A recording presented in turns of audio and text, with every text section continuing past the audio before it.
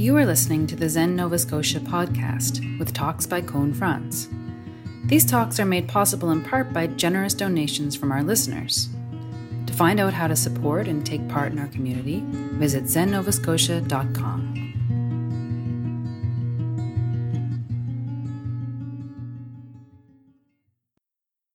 Today my son stayed home sick from school, and so I drove him to the doctor.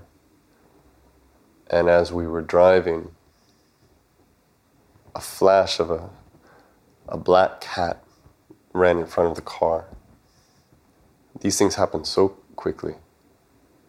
It was almost a blur. And I was sure we were going to hit the cat. It seemed inevitable. And then there was that moment, that wonderful moment of relief where you know that you didn't. I couldn't see the cat anymore, but the feeling or the sound or whatever it was that I expected to happen, it didn't happen.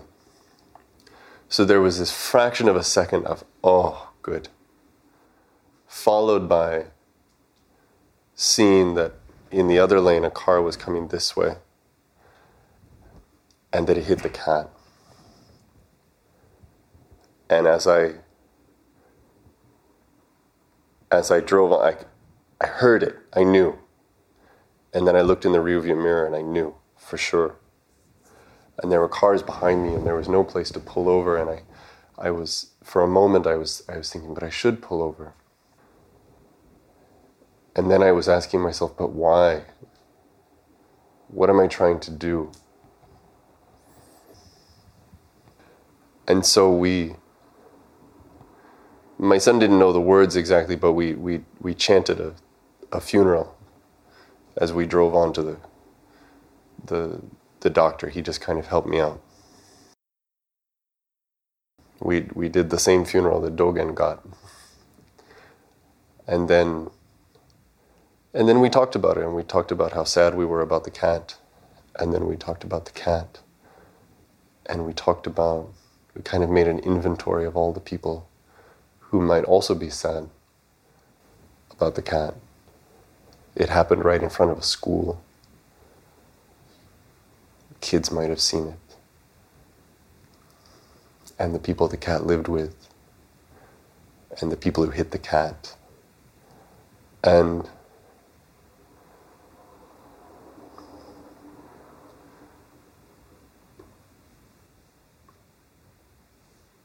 I think we were glad that we had this conversation, and at the same time we both were left with this feeling of, well,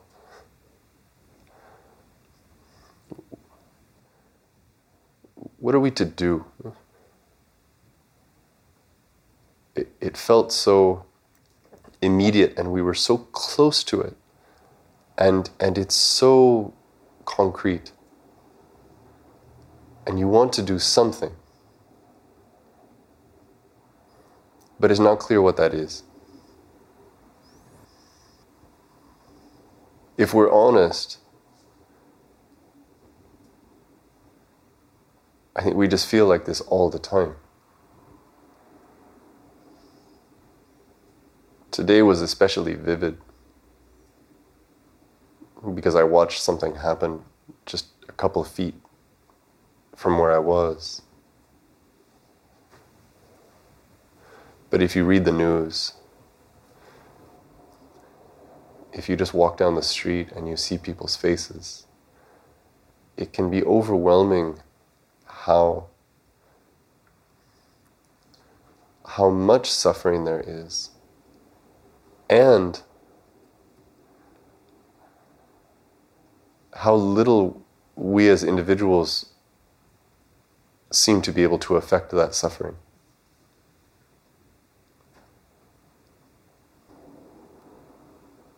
I would love in this moment in the talk to then offer the way that actually we can. That's not what this talk is.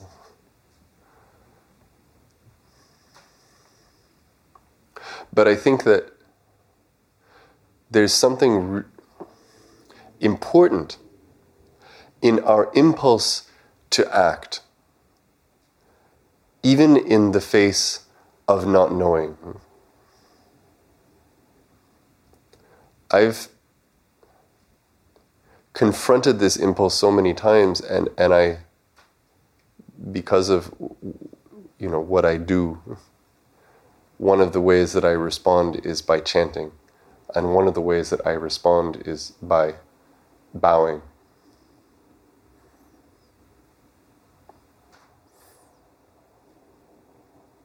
I had a friend, I've mentioned him recently, his daughter died. It's devastating. It's not that it's impossible to imagine, it's that it's easy to imagine the depths of that pain and that loss, and yet there's nothing to be done. And so I would think of him, and I would chant, and I would say his name and her name when we would do the ceremony here.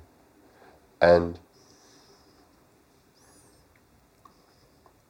I want to offer up the possibility that we can do something like that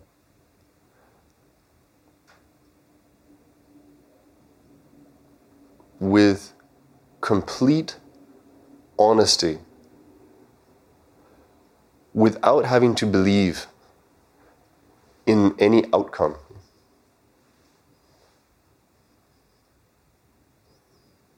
In fact, I think that's what we're charged with doing.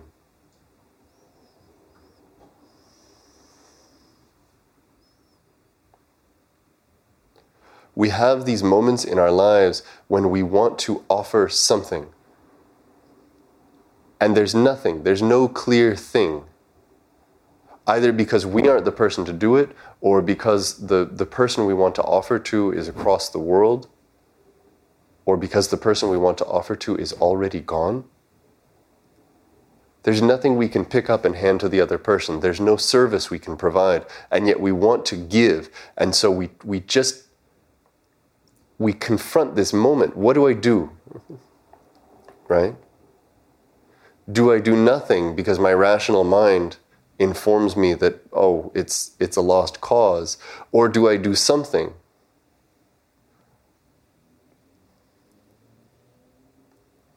Not merely as a gesture,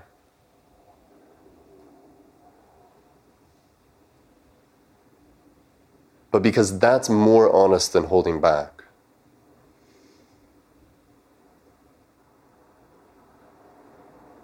This kind of conversation can be a little bit dangerous because we can hear it wrong. We can say, now I have a way of being good. Whenever I see a situation in which someone needs help or in which someone is suffering, I can offer something in my mind and I can check the box. That's not what this is, right? The vehicles, the means by which we express generosity are body, speech, and mind. If you can serve with your body, if you can be generous with your body, you be generous with your body. If you can be generous with speech, you be generous with your speech.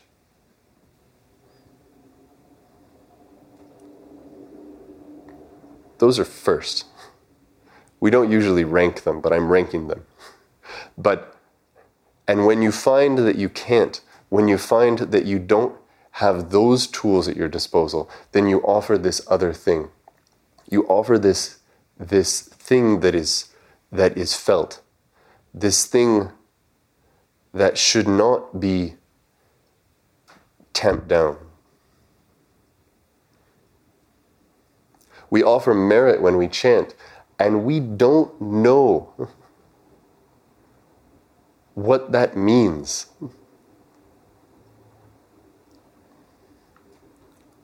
If we say that it's meaningless to do it, then we're play acting and we should stop. If we say that it's real and that there's a transference that's happening between myself and someone else, then we're caught up in a really weird story and we should probably stop.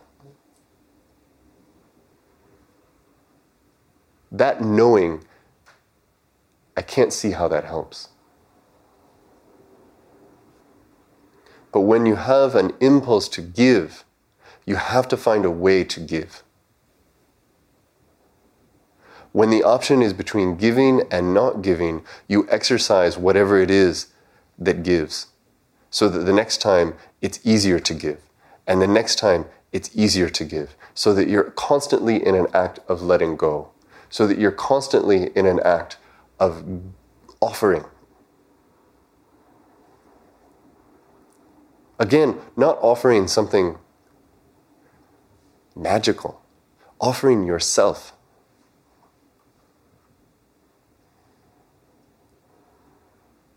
Placing yourself in the suffering of someone else.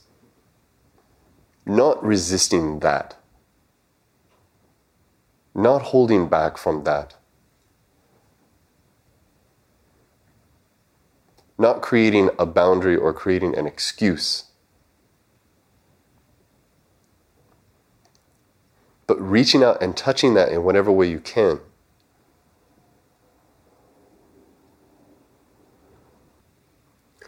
I think about this in relationship to the vows. I've said many times that we can't lie when we say the vows. Right? Beings are countless, I vow to free them all. But this belief, you don't have to believe that you can do it. You have to believe that you have to do it, whether you can or not. You have to believe that this is what you've agreed to do. The other question of what you're capable of, how do you answer that? How does anyone answer that? When you get married and you promise to love someone forever.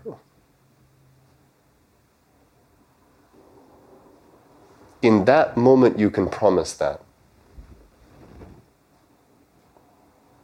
It can be completely honest. It doesn't mean that you know. And when you promise to keep a child safe, you don't know if you can. But you know there is no alternative but to make that promise.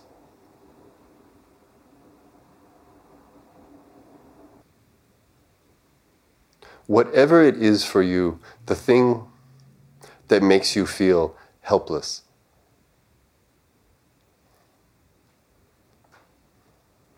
the thing that awakens the part of you that wants to reach out but doesn't know how.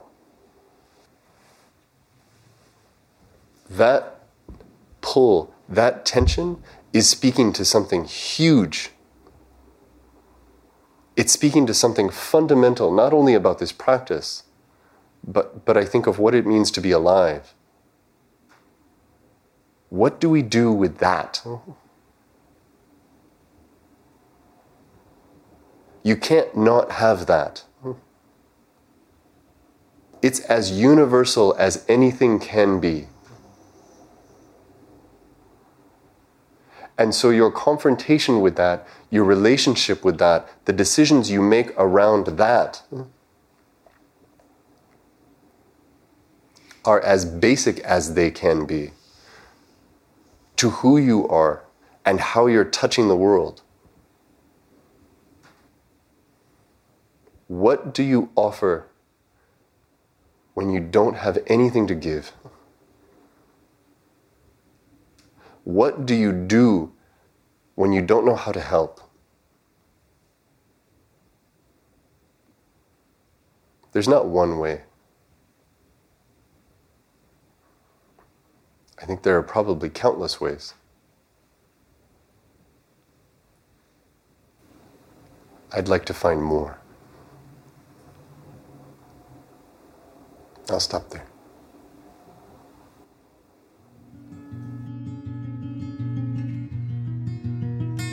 For more information about Zen, our practice, and how you can support and take part in our community, please visit zennovascotia.com.